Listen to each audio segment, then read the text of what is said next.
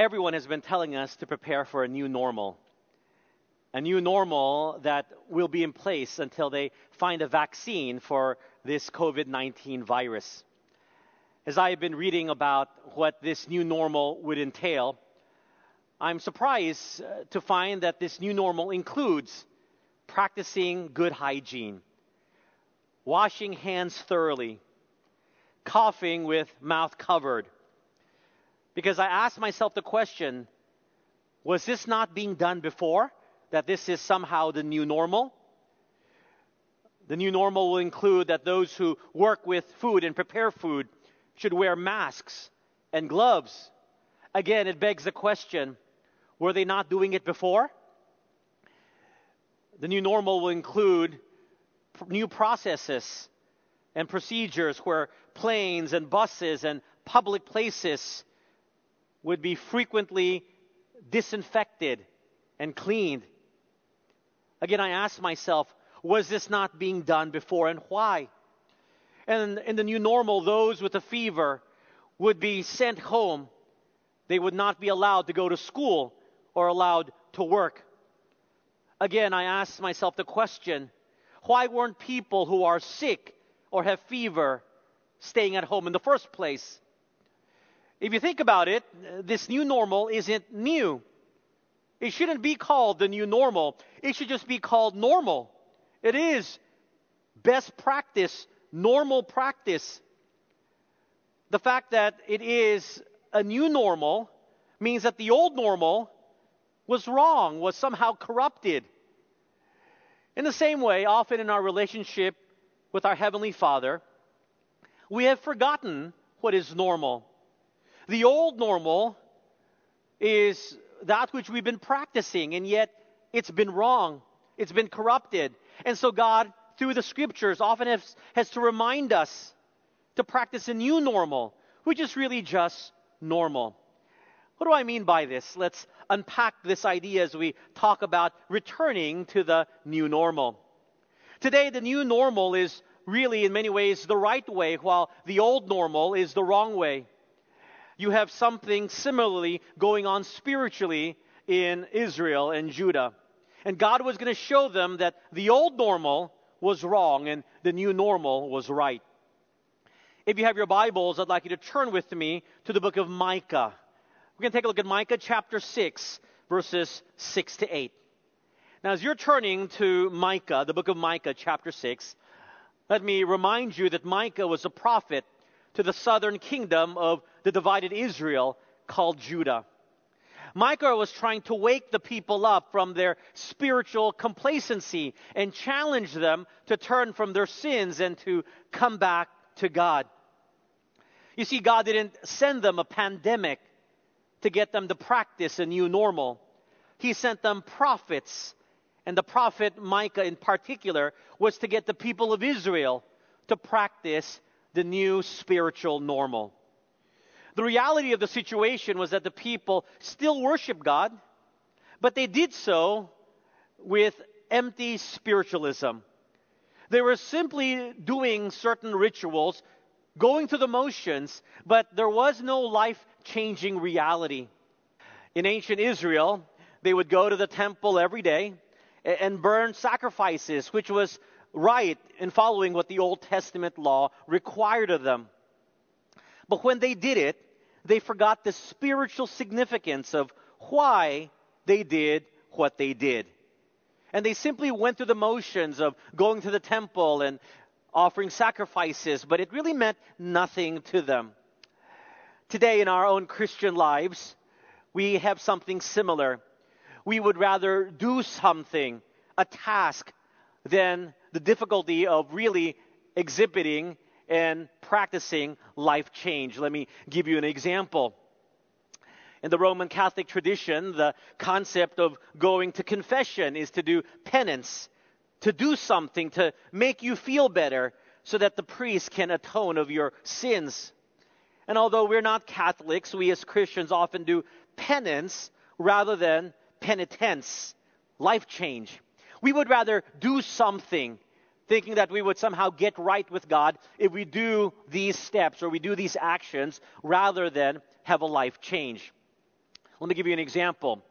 If I were to ask you to come to church every week for 3 months straight without missing a week, and God would be pleased with you and He would bless you, would you do that?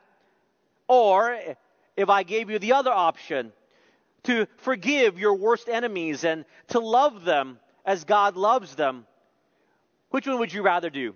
Would you rather come to church for 3 months straight without missing a week for God to be happy with you, or you to forgive your worst enemy?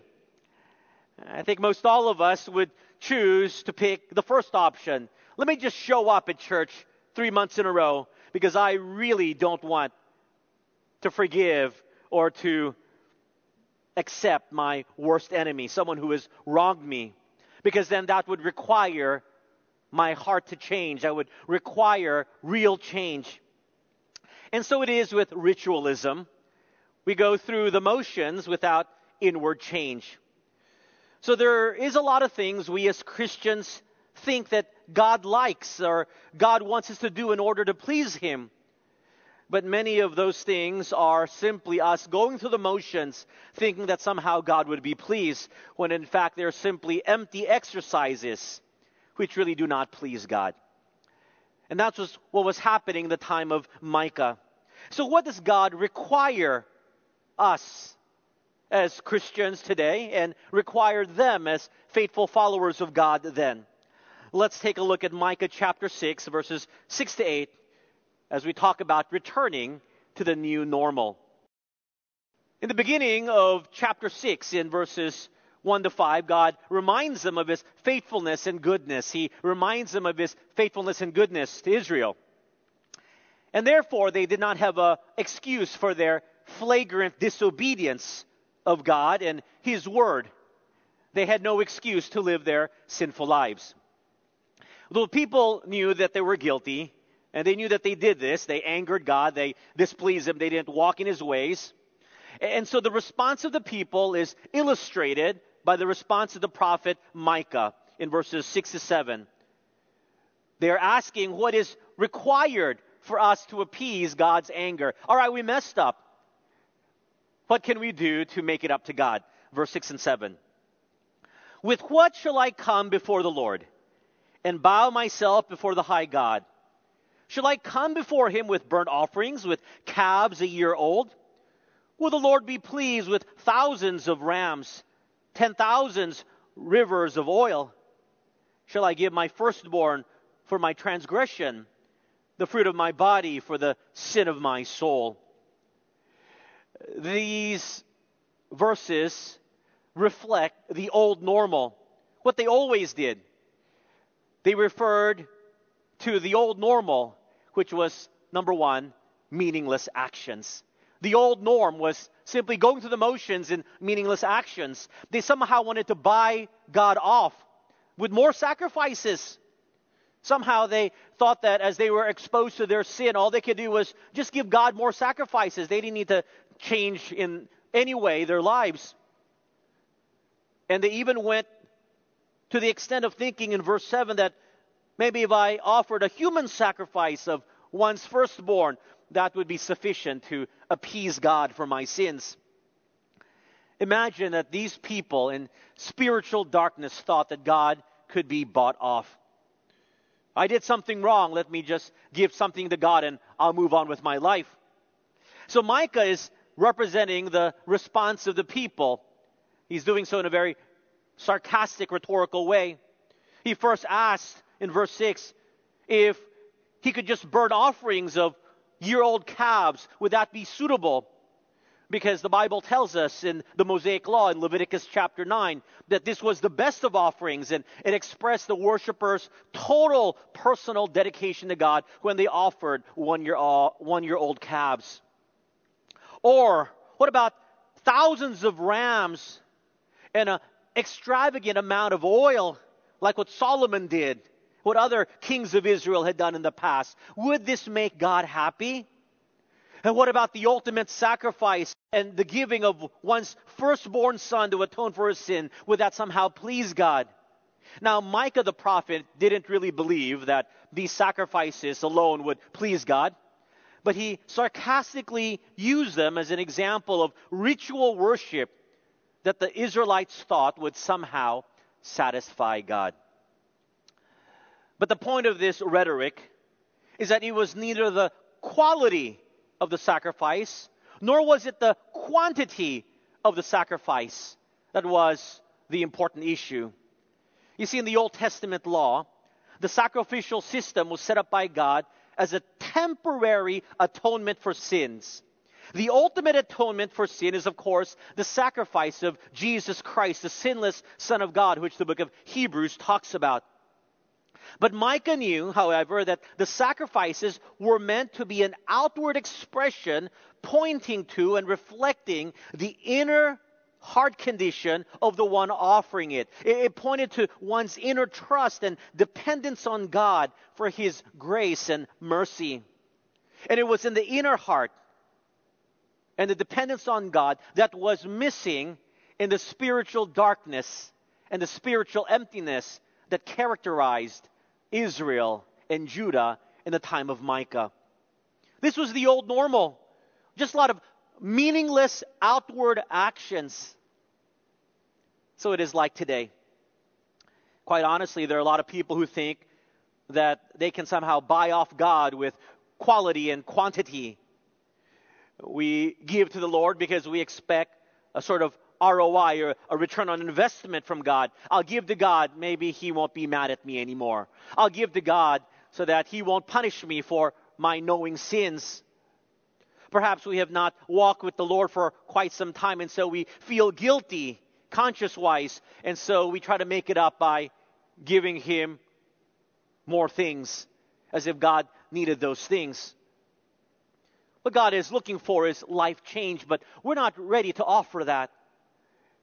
It's too hard to give Him our entire life.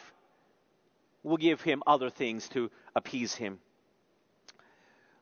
And so we resort to perhaps praying more. It doesn't have much meaning, but we just go through the motions of prayer. We say, Lord, we'll pray to you 5 times a day, 10 times a day, 20 times a day. We'll pray before we eat. Or we'll read the Bible as a perfunctory action.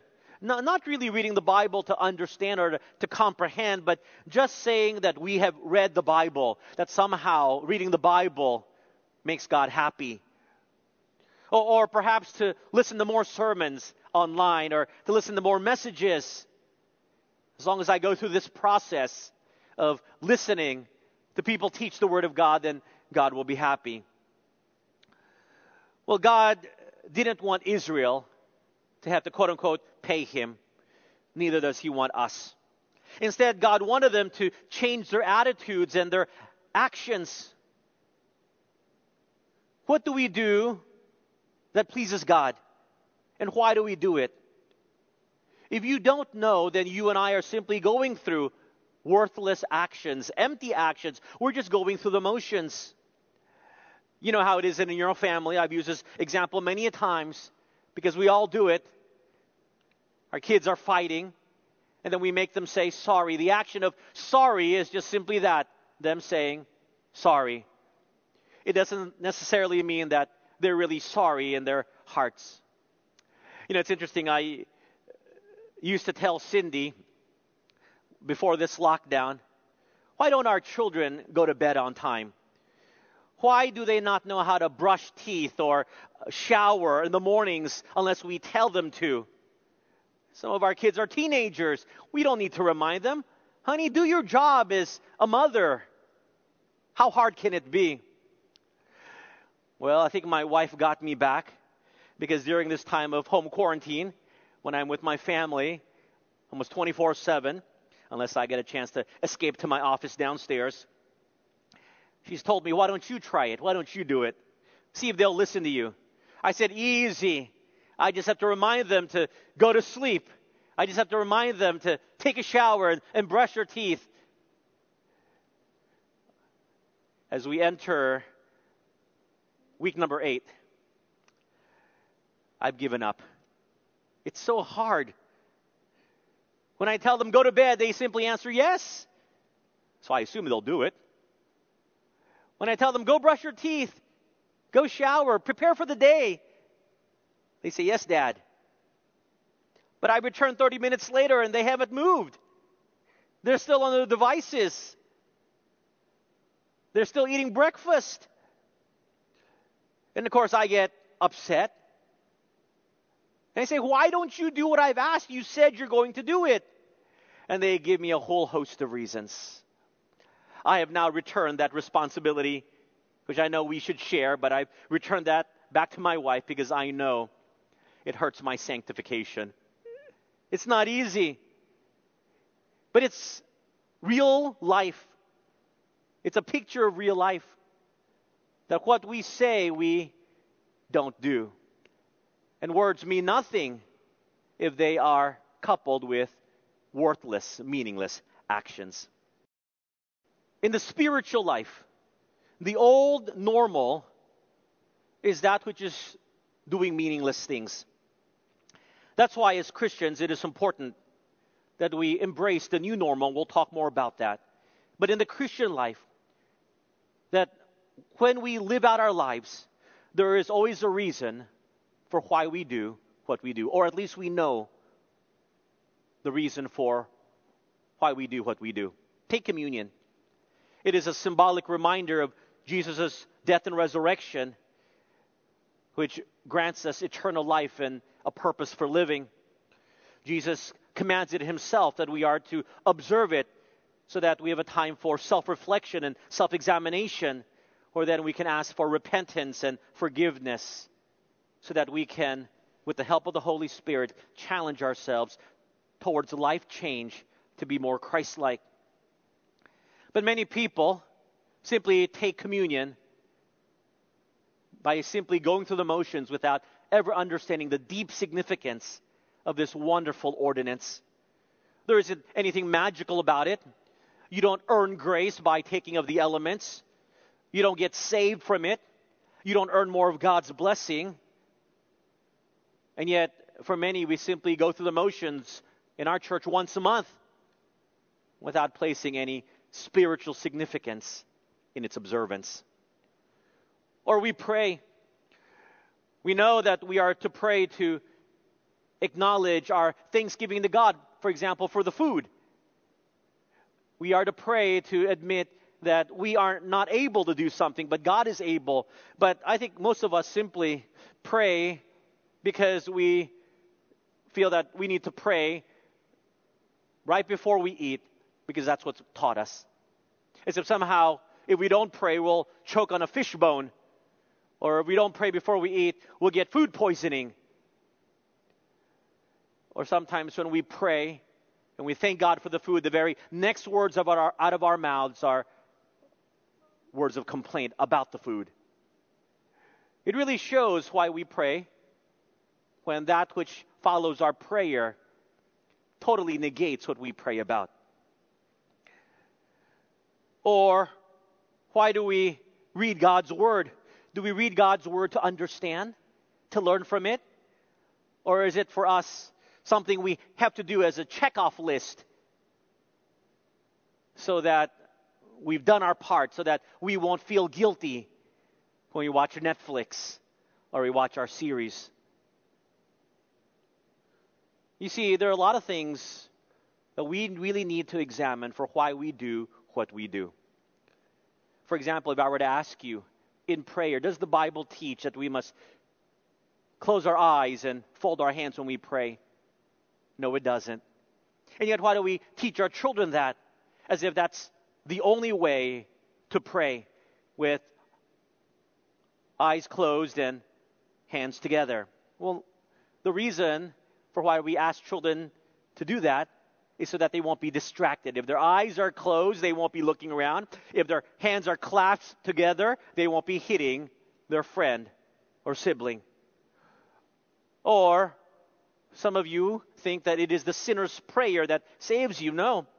The sinner's prayer, where you express that you have placed your trust in Jesus Christ as your personal Savior, one who's died for you, is only reflecting. It's words that's reflecting what's in your heart. The prayer itself does not save. You can believe that in your heart without ever praying the so-called sinner's prayer and still be saved. The things we do, we must know the reason for why we do it. And when we do something, we should always remember the significance of why we even do it. Sadly, the old normal has been the normal for so long in our lives that it has amounted to worthless actions, meaningless actions. And God understood that these Israelites were simply going through the motions. We sinned, Lord. Well, we'll make it up to you. We'll give you more sacrifices. But God wanted them to change to a new normal. Well, what is this new normal that God expects of them and wants them to live out? It is a new normal where it is a life change towards godliness. A change of life towards godliness. Look what Micah writes in verse 8 of chapter 6. He has shown you, O man, what is good. And what does the Lord require of you? But to do justly, and to love mercy, and to walk humbly with your God. God's response must have surprised them. He talks nothing about sacrifices. He simply wanted obedience shown in justice, in loyal love, in humility. 3 characteristics that were lacking among the people. God does not want his people to be related to him only in ritualistic ways, but to be related inwardly. To obey him because they desired to, not because it was a burden to them. And that requirement was a change in behavior, a turning from their ways, a new normal, which is a life change towards godliness. In our context, it's not coming to church, it's not reading the Bible every day, it's not praying before 3 meals and before you go to bed or when you wake up. These are actions by which it should lead us to a life of change. Or these are the actions that flow out of a heart that has been convicted, a heart that is turned from their wicked ways. That's why in any message, when you listen to a message virtually, online, or physically here in church, the most important part of the message is when you apply the truths of the Bible. That's the most important. It's not you remembering a funny story. It's not you being able to memorize the 3 or 4 outline points. It's for you to be able to apply in your life the truth that has been expounded from God's Word. Here, God requires of them 3 things: to do justly, to love mercy, and to walk humbly with your God. Let's just take a look quickly at these 3 things with a little bit more depth. The first of these new normals that God wanted the people of Israel to do was to do justly. To do justly. This refers to how we treat others. It focuses on our relationship to one another. We are to be fair in our dealings with one another. It's not simply paying lip service, but the actions which are an outflowing of Christ's living in our lives, if it were to apply to us today. Simply put, it is dealing rightly with people. Not in ritualistic actions, but how you and I deal rightly with one another. It's simply the golden rule. Now, the golden rule is found nowhere in Scripture, but it is scripturally based. And many of you know the golden rule: do unto others as you would want to be done unto you. That's the very basic idea of to do justly. If you treat people fairly, then your relationship from your heart towards them is one that is godly, one that is Christ-like. Treating people, as how God sees them. Sometimes we need to be reminded simply to treat people with kindness, fairly, with justice.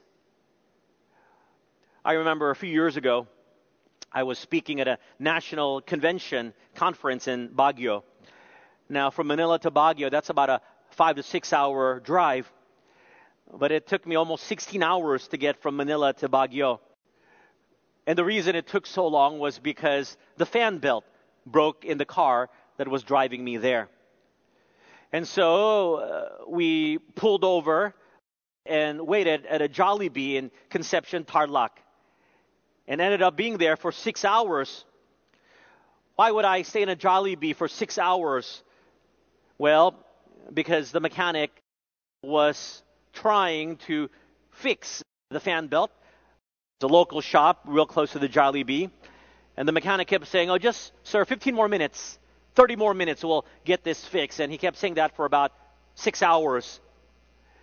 As I sat there, the frustration grew. I needed to speak that night in the opening ceremony of the conference. And I wanted to blame someone. Blame the driver for not checking the fan belt. Blame the car for being old. Blame the mechanic for incompetence. Blaming the supply store for not having a fan belt that would fit my car. But then I caught myself. I remember as I wrote in my journal, it's no one's fault really. The fan belt simply broke. It snapped.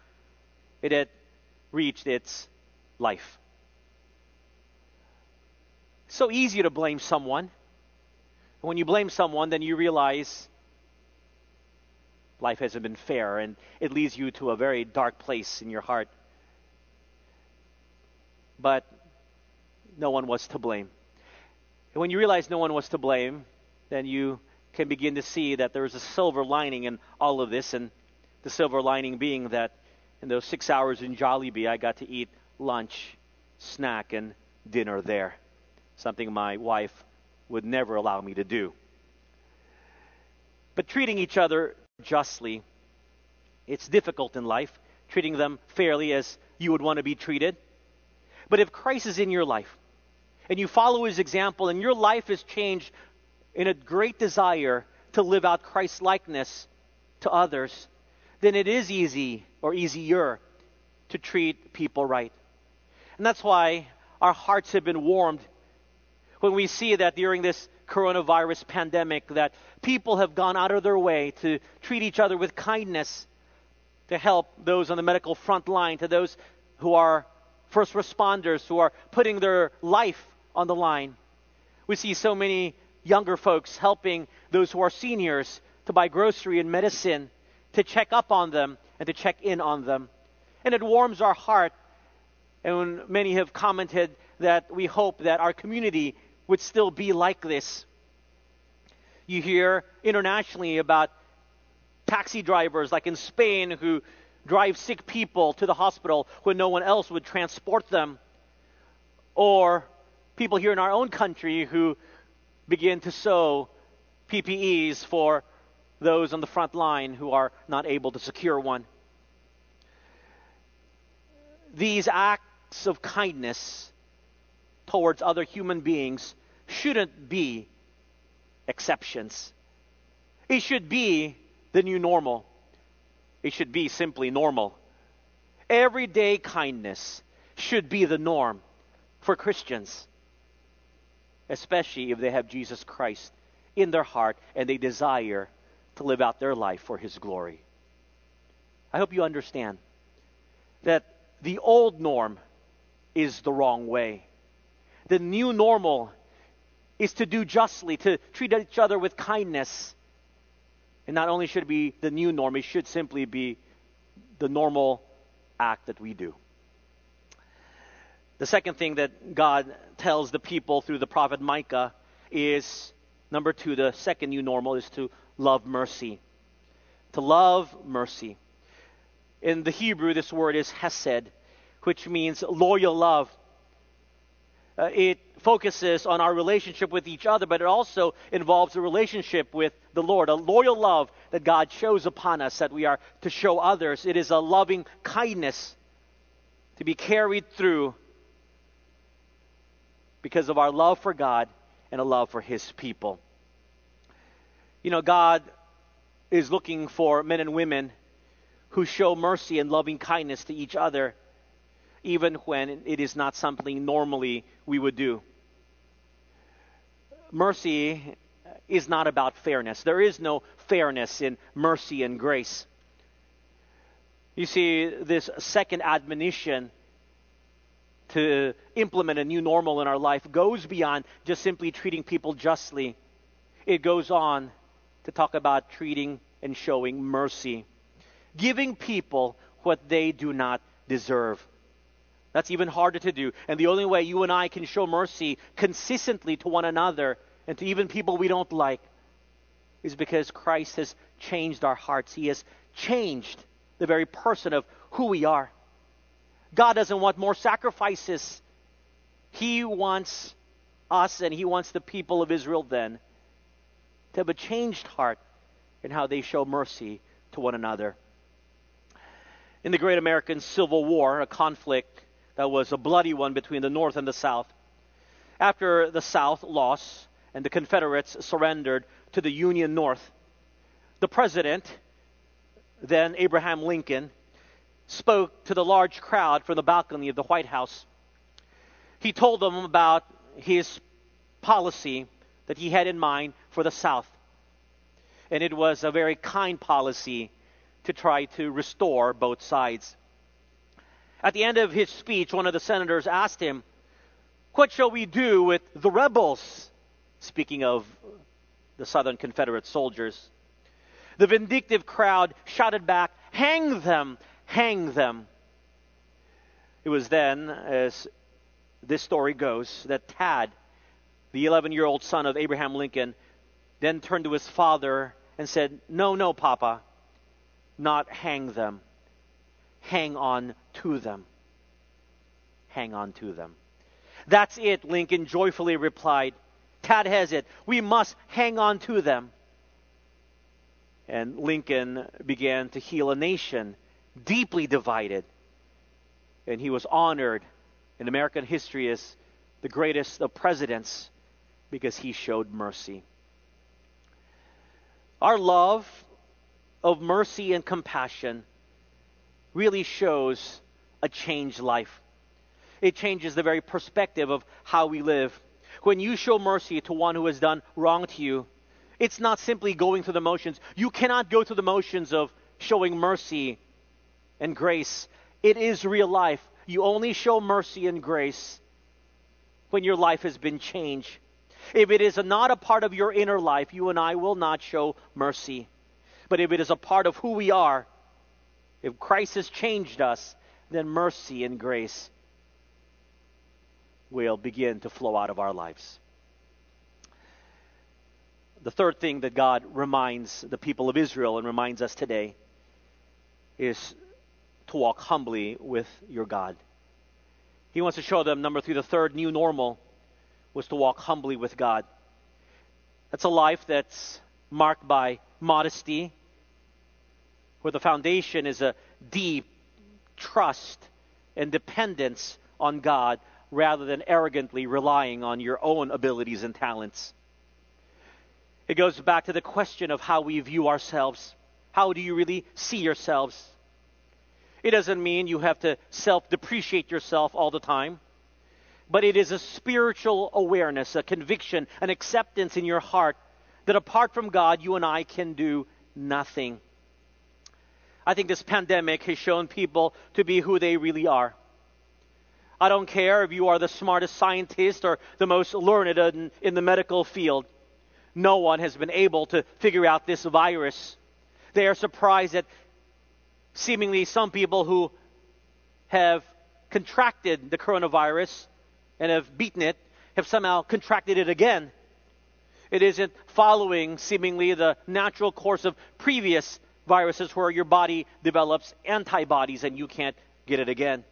It's a very humbling experience. Everyone around the world, no one knows. Everyone is guessing. Everyone is doing their best just to get their hands around this pandemic. It's very humbling.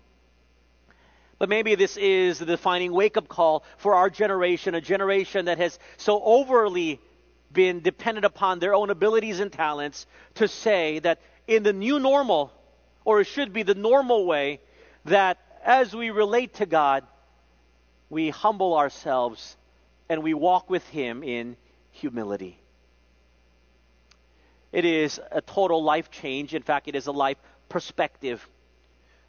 If you really walk humbly with God, then you will walk humbly in obedience to His Word. Or when the Bible says something, you accept it. You don't try to argue and tell God you don't understand the situation. You don't understand our culture today. We simply say, Lord, this is your biblical principle, and we must follow it. This is walking with the fear of the Lord, a reverence, an attitude that we see Him as the King of Kings and the Lord of Lords, and we are nothing compared to what He has created, and yet He so lovingly cares for us and calls us children, and we see that as the highest of privileges, that we worship Him every day in the way we live. God, in His character, demands respect. This is who He is. And to walk humbly before Him is really indicative of a life change. William Barclay tells the story of Paidoratos, who lived in Sparta in ancient Greece. A group of 300 men were to be chosen to govern Sparta. Though Paidoratos was a candidate, his name was not on the final list of candidates to choose to govern Sparta. Some of his friends came and sought to console him, but he simply replied, "I am glad that in Sparta there are 300 men better than I am." And Paidoratos became a legend because of his willingness to stand aside while others took places of glory and honor. Paidoratos wasn't the greatest, but he was honored for his humility, his outlook on life. Can that be ours? There is emptiness in greatness, but there is fulfillment when one in humility walks with God. There was a tennis star of a generation past. His name was Boris Becker. He was on top of the tennis world, yet he was on the brink of suicide. He said, "I had won Wimbledon twice before, once as the youngest player. I was rich. I had all the material possessions I needed." It is the old song of movie stars and pop stars who commit suicide. They have everything, and yet they are so unhappy. He says, "I had no inner peace. I was a puppet on a string." But Becker is not the only one to feel this sense of emptiness. You see, as someone writes, the echoes of a hollow life pervade our culture. One doesn't have to read many contemporary biographies to find the same frustration and disappointment. Jack Higgins, author of the successful novels And the Eagle Has Landed, was asked what he would like to have known as a boy. His answer, that when you get to the top, there's nothing there. I think that's why God knew that there is nothing on the top, that He tells us that the new normal in how we live should be a life change where we walk humbly with God. Because it's really for our benefit. We find significance in a life worth living when we walk humbly before God, because it takes us away from an empty pursuit in trying to live out our own greatness. There's nothing on top. And I hope you won't spend all of your life trying to aim for something only to find out at the end of your life there's nothing there. In these three admonitions from the Lord, you see that there's a progression from what is external to what is internal, from a human relationship to a divine relationship. Yes, the Lord asks the people to worship Him in formal ways, but the primary desire of God is for an inner heart attitude that is marked by the characteristics that are articulated in verse 8 of Micah chapter 6. God enjoys worship when we do so with order and with excellence and with clarity and with preparation. But what is most important to him is the inner heart attitude that expresses a true life change. And this is what is enumerated in the New Testament in Matthew chapter 22, verses 37 to 40. Love the Lord your God with all of your heart and your soul and your mind, and love your neighbor as yourself. It's not going through the motions. He has shown you, O man, what is good. And what does the Lord require of you? But to do justly, to love mercy, and to walk humbly with your God. Are you willing to live out this new normal, this spiritual new normal? Will you simply make it normal in your life? The old normal of going through the motions and of external meaningless action is no good in God's eyes. The old normal wasn't working. Will you embrace the new normal? Will you return to the new normal? Let's pray. Father, we thank you for your word. It is a wake-up call to all of us that there are many things we do that we simply do, going through the motions, and it has no meaning to us. We have lost the spiritual significance of why we read your word. We pray, but the words that come out of our mouth mean nothing. We give, but it's not done joyfully, and we only give because we think we can get something out of you or to make amends. The things we do not come because it is an outflowing of our walk with you. We do things because it is something we think we have to do.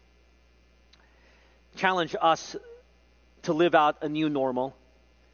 Help us to return back to the normal, the desire that you have for us, which is to live out changed lives, lives that embrace godliness, lives that are Christ-like in all that we do, in speech, in thought, in action. Bless your people. May the Holy Spirit continue to do the work of conviction and transformation until the day we see you. May we desire to be more like you. In Jesus' name we pray. Amen.